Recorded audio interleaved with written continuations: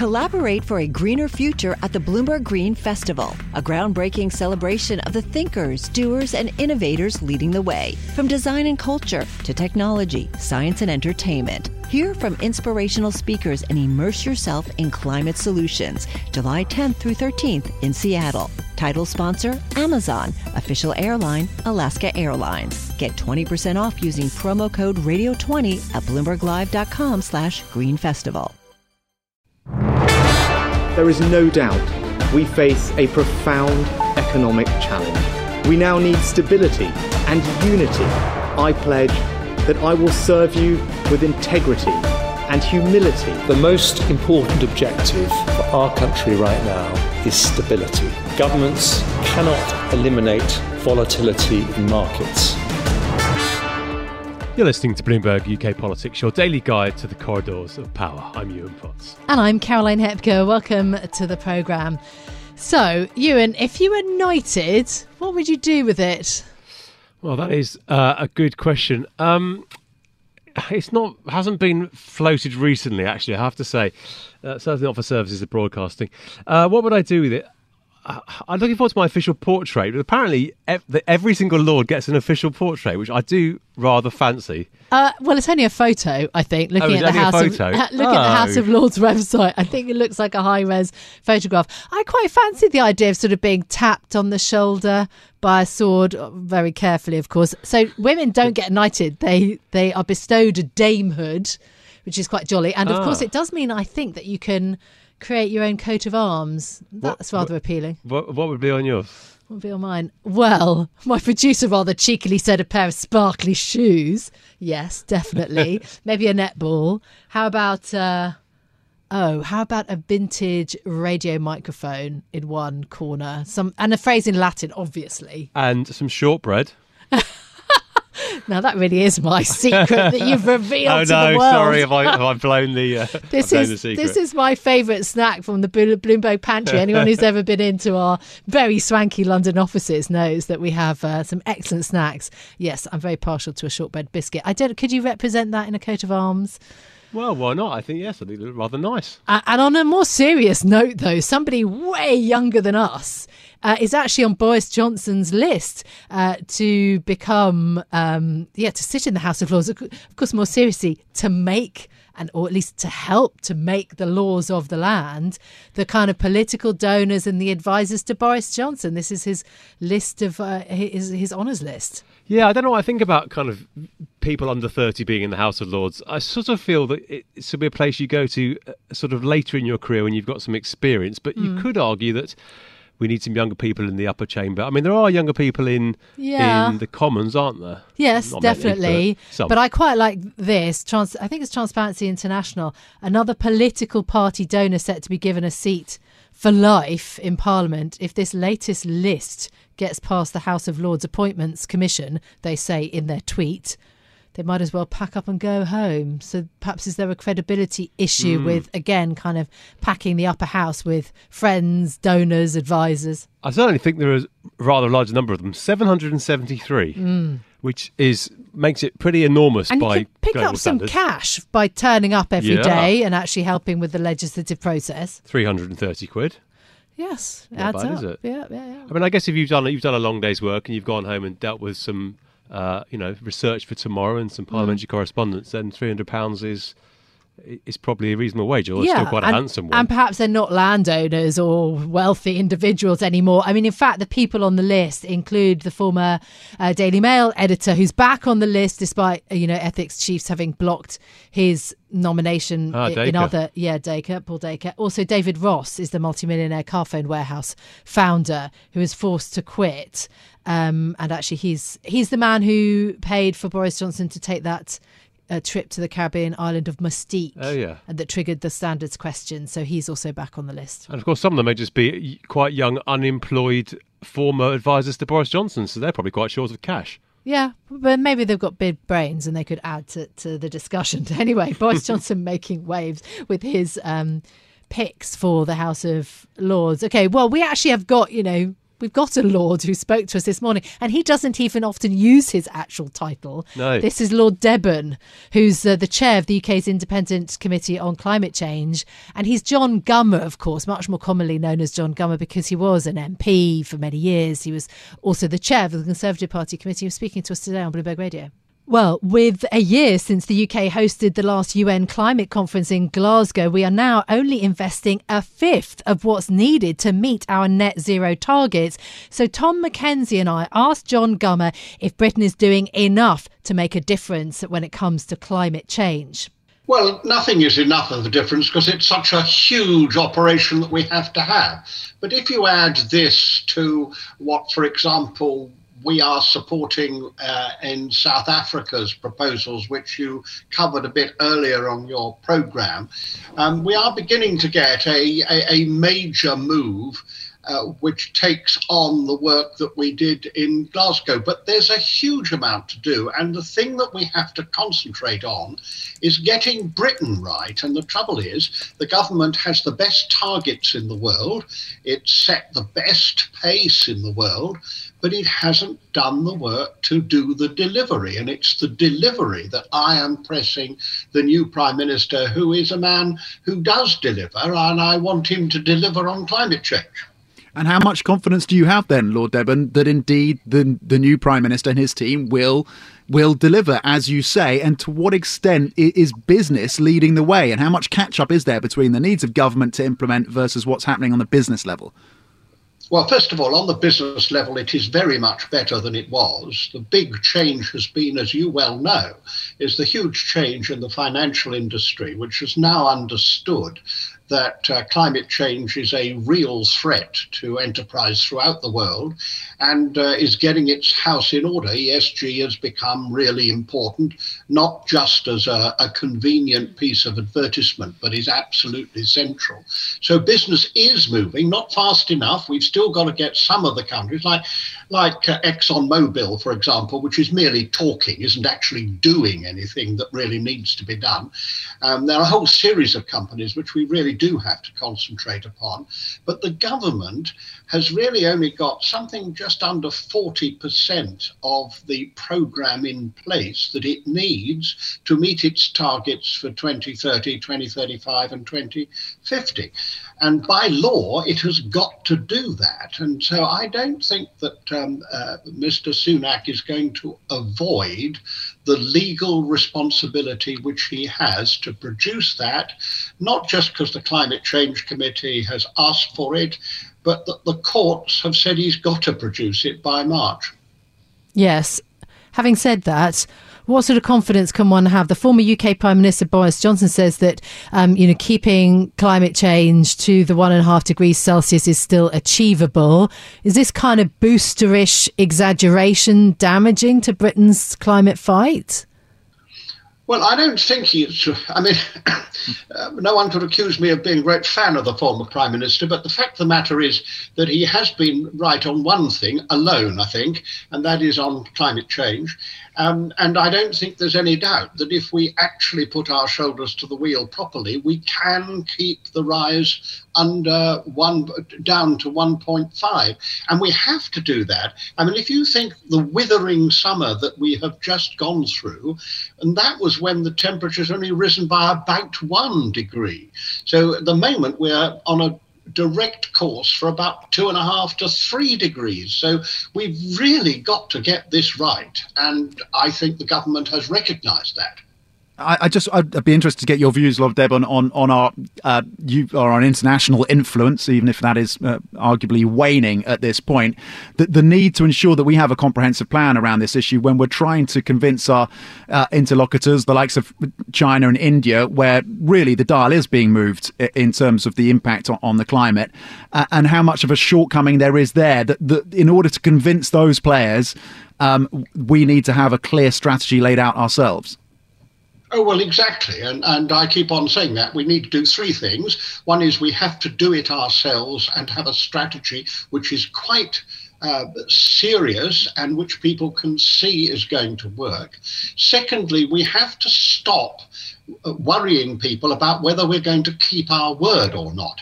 And that is why the government really does have to look again at this Northern Irish Protocol bill, which is going through the House of Lords, where we are proposing to break our word on our international obligations. This is unacceptable, because if you do it on one thing, how do people believe you on another thing?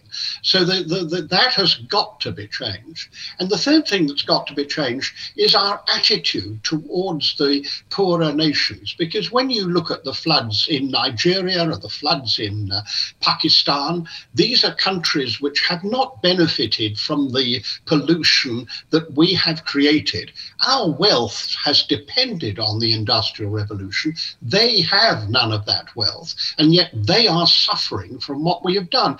And we've really got to change the way in which we talk, and which is why I'm very pleased with Rishi Sunak's promise to increase the amount of money we're going to give for adaptation. I think we're going to have to move much faster along those lines. And if I may say so, people on the right have got to recognise that if they're worried about immigration, then the one thing that they really ought to be fighting more than anything else is climate change. Because if it goes on like this, there will be huge populations on the move. And that will not be something that any of us are going to be able to stop. So that was John Gummer, Lord Debon, who is the chair of the Committee on Climate Change here in the UK. Look, I think it's absolutely fascinating, those 2 points that he made, don't you, Ewan, about the idea that if you break your promises when it comes to Northern Ireland, he was specific about the Northern Ireland Protocol, no one's going to believe you on climate change. And also that if you're a Conservative Party voter and you're worried about migration, then you have to think about climate change. And that is absolutely not where the Conservative grassroots base are, is it? Yeah, fascinating point, really. John Gummer, such a big figure, of course, in the 80s and 90s with BSE. We were looking up those photos, weren't we, earlier, of him? Absolutely. Look, I remember... And you and I both remember the BSE crisis, the mad cow moment in Britain, which was a terrible slaughter of animals that took place. But John Gummer was the minister at the heart of that. Yeah, he very much was. And it's incredible. He's still around, actually, and he's getting involved with climate change. He was always quite passionate about the environment. Yes, and always he was very environment much from, minister. Yeah, he was, yeah. And very, very much from one wing of the party. But interesting that he's sort of trying to tie it into... more, what would you say, the other side of the party are concerned about immigration and saying, you know, look, if you're worried about immigration, then it's going to be a big push factor for people living in poorer countries if there are terrible floods and, you know, other weather events. Yes, he also did mention, the incredibly hot summer that we had here in the UK. And he had all the figures to hand, of course, about actually what's happening in the UK was only about 1 degree of warming, and that is the impact that it had just this summer. And we've had obviously recently incredibly hot years and then a very wet October. So yeah, I think it's very interesting that he was also speaking to MPs in June, because he's the one really holding members of Parliament's feet to the fire when it comes to not doing enough. Very little progress has actually been made. That was the conclusion of the CCC since Glasgow last year to now, because there's been all of this political uncertainty. Yeah, one of the Tory party's great survivors.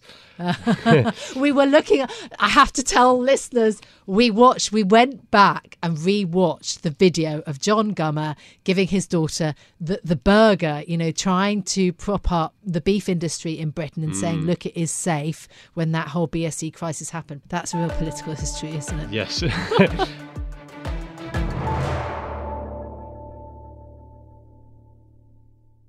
Collaborate for a greener future at the Bloomberg Green Festival, a groundbreaking celebration of the thinkers, doers, and innovators leading the way. From design and culture to technology, science, and entertainment. Hear from inspirational speakers and immerse yourself in climate solutions. July 10th through 13th in Seattle. Title sponsor, Amazon. Official airline, Alaska Airlines. Get 20% off using promo code radio20 at BloombergLive.com/Green Festival.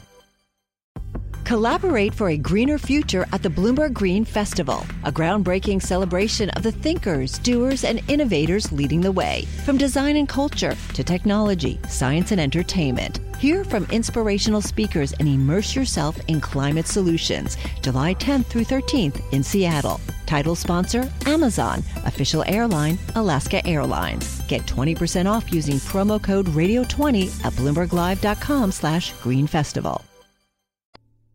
Now, from a peer of the realm to someone much, much more important.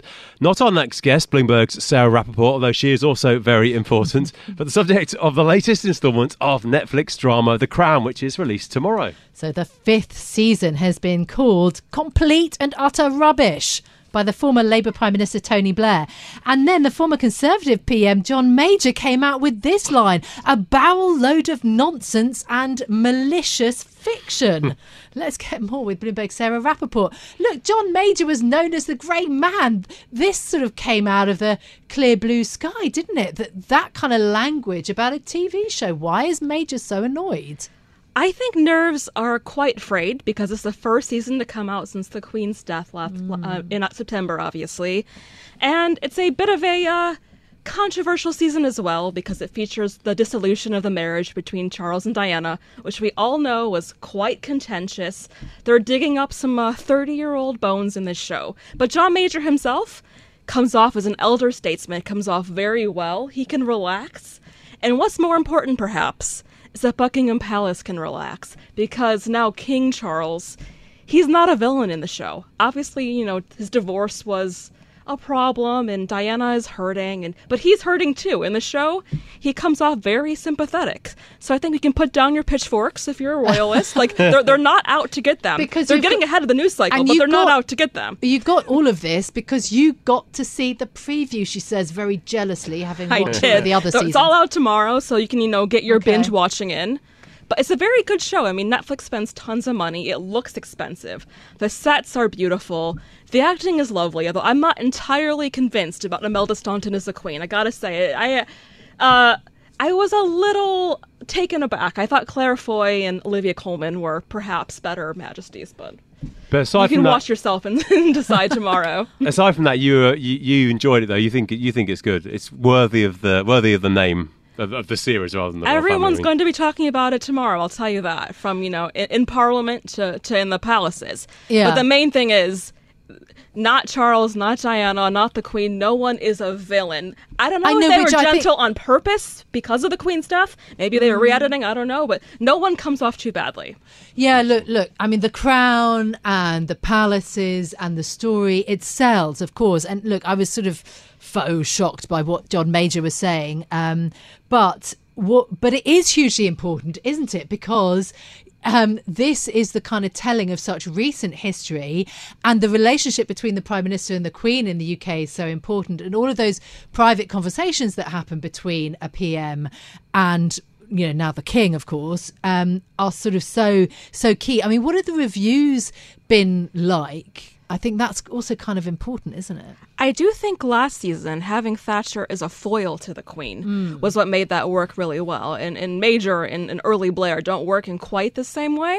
Or the show didn't decide to focus on that. They really focus on Diana. And I mean, she was a superstar, and the story is hugely compelling. But not having that political foil to the Queen and her audiences is what makes it suffer a bit in comparison to season 4.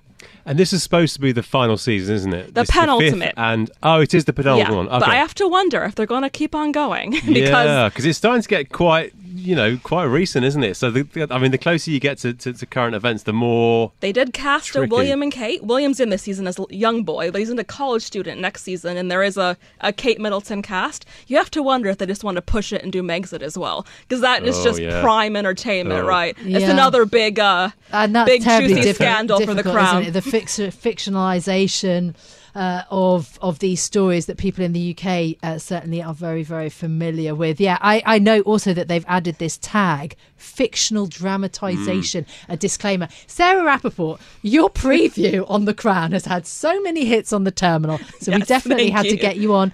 I think it's hugely important. I think politically, how our own history is told back to us, I think is really fascinating. Bloomberg Sarah Rappaport, thanks so much.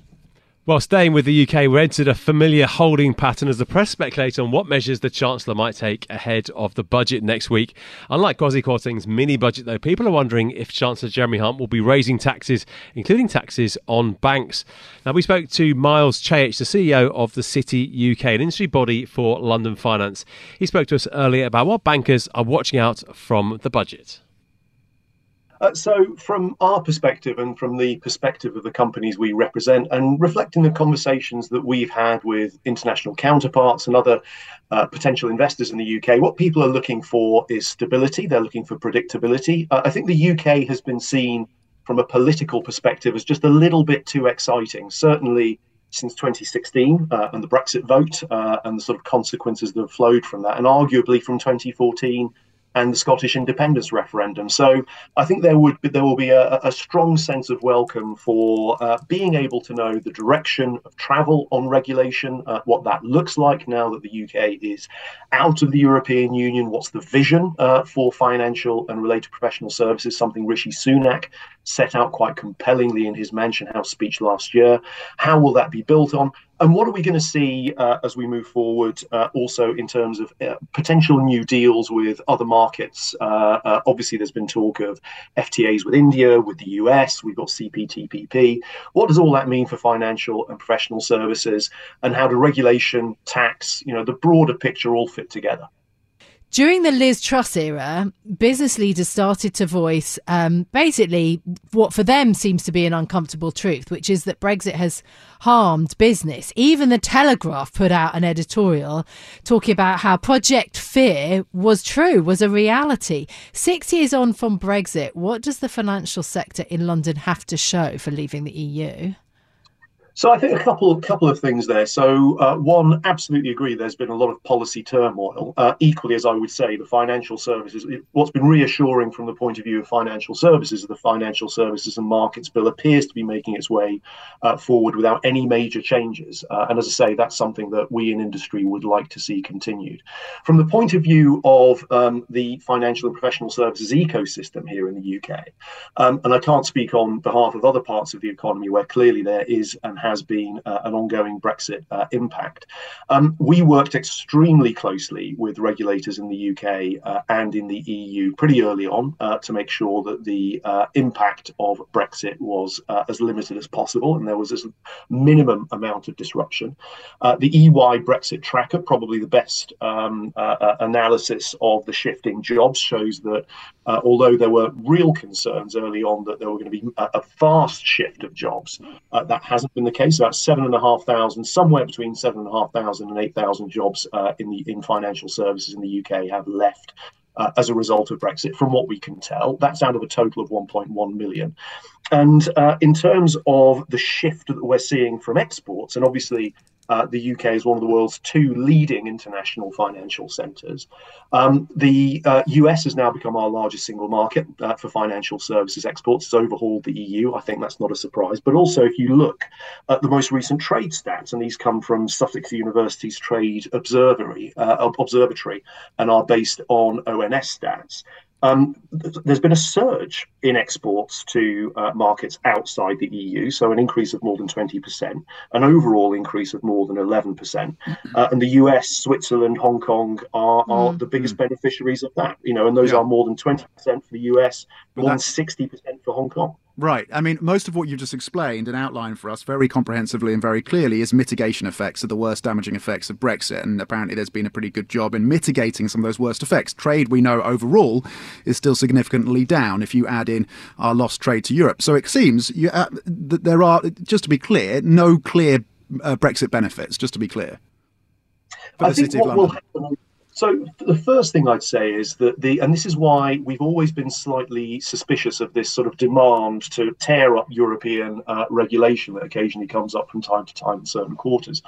What that ignores is that the rules that we inherited from the EU are very largely British rules. The UK industry, UK regulators, UK government did extremely well at designing and building the architecture of European regulation. And, that was in the nature of the way that the EU operates. Typically, large member states with a particular interest or expertise in a part of the economy tend to take the informal lead on that. So on agriculture, French, on advanced manufacturing tends to be the Germans. On financial services, it was the UK. So with very few exceptions, the rules that we've onboarded are very much made in Britain. Now, the challenge will be how we move forward. So the divergence won't particularly be on the back book of EU regulation. The divergence will be in terms of how we move forward on things such as fintech or green and sustainable finance or other areas that are going to be the way in which financial services as an ecosystem develops in the years ahead. And that's going to be, ultimately, that is going to be something of a balancing act between maintaining the best possible access for the UK to the EU and vice versa. We shouldn't forget that. So that was the CEO of the City UK, Miles Selleck, there speaking to me and to Tom Mackenzie just earlier this morning.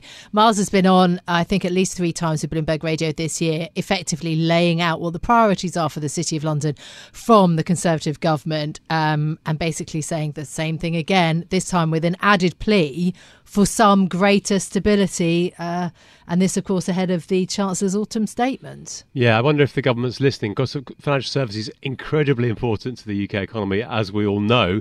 But the government has so many other things in the inbox that I'm not sure this is sort of top of the list. And I think during Brexit, the city was sort of left to fend for itself, wasn't it? But interesting that Miles says that loads of jobs haven't disappeared as a result of Brexit. Although I guess we don't know what the counterfactual is. I mean, look, I think it's very it's very difficult. But look, I think that City of London wish list is one thing. There's loads of speculation, and there will be probably every day between now and the 17th of November about what's actually going to be in the autumn statement. I mean, inheritance tax and all the other tax rises that may need to come. Bloomberg UK Politics. Listen weekdays at noon on DAB Digital Radio in London. Collaborate for a greener future at the Bloomberg Green Festival, a groundbreaking celebration of the thinkers, doers, and innovators leading the way. From design and culture to technology, science, and entertainment. Hear from inspirational speakers and immerse yourself in climate solutions. July 10th through 13th in Seattle. Title sponsor, Amazon. Official airline, Alaska Airlines. Get 20% off using promo code radio20 at bloomberglive.com/greenfestival.